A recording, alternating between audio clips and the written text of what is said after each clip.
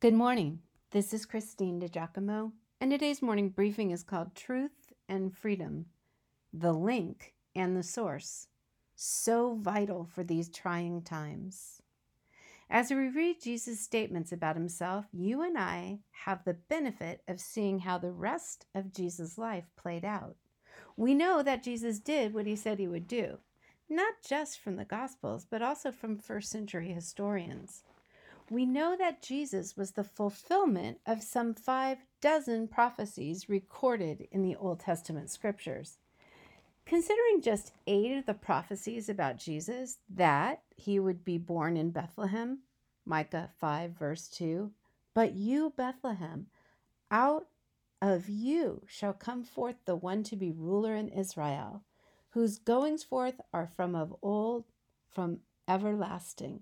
And of course, we know Jesus was born in Bethlehem. He traveled to be there, recorded in Matthew, Luke, and John.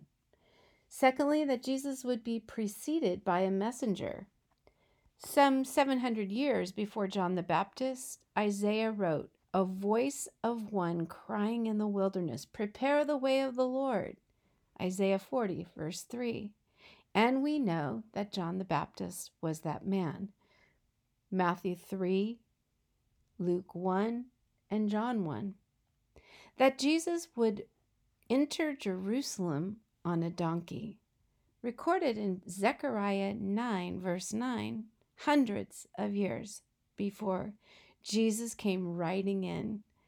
And the fulfillment we know is in the Gospels on that Palm Sunday, what we call Palm Sunday, when Jesus came down the Mount of Olives and into the Old City, Matthew 21 and Luke 19. Here's a fourth prophecy that again lends credence and trustworthiness to our Lord, that he would be betrayed by a friend. That was recorded in Psalm 41:9. Even my familiar friend in whom I trusted, who ate my bread, has lifted his heel against me. Matthew records the fulfillment of that in Matthew 10:4, Luke 22:48.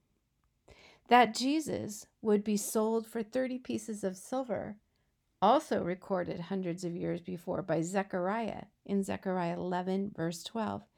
If it is agreeable to you, give me my wages, and if not, refrain. So they weighed out for my wages 30 pieces of silver. Again, Matthew records the fulfillment of that in Matthew 26:15. That the money would then be thrown down, used to buy a potter's field. Zechariah chapter 11. I took the 30 pieces of silver and threw them into the house of the Lord for the potter. Again, Matthew chapter 27. That Jesus would stand dumb before his accusers, saying not a word. Isaiah 53, verse 7. He was oppressed and he was afflicted, yet he opened not his mouth. We read the fulfillment of it in Matthew 27. That Jesus' hands and feet would be pierced. Psalm 22, verse 16.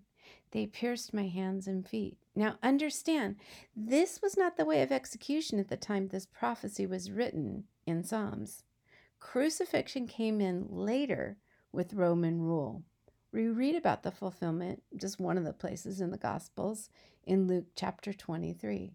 So look at the details of these prophecies, most written some 700 years before the birth of Jesus. Remember that these are just 8 of the 6 prophecies.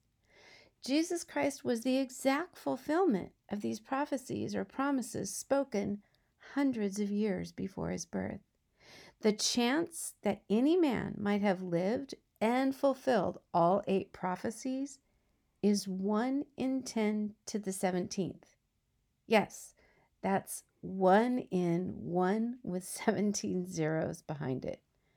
Dang. Now, because Jesus is trustworthy, when he says here in John chapter 8 that he is the source of truth and our hope for true freedom, we do well to believe it. Jesus said this, "If you abide in my word, you are truly my disciples, and you will know the truth, and the truth will set you free. So if the Son sets you free, you will be free indeed. Our current day situation is fraught with half-truths and bold lies. Every one of us then must seek after knowing and trusting Jesus. It is the reason we dig out the meaning of his teachings here in John, his Middle Eastern culture and context. It is the reason we meditate on his words daily. Oh, I do love him so.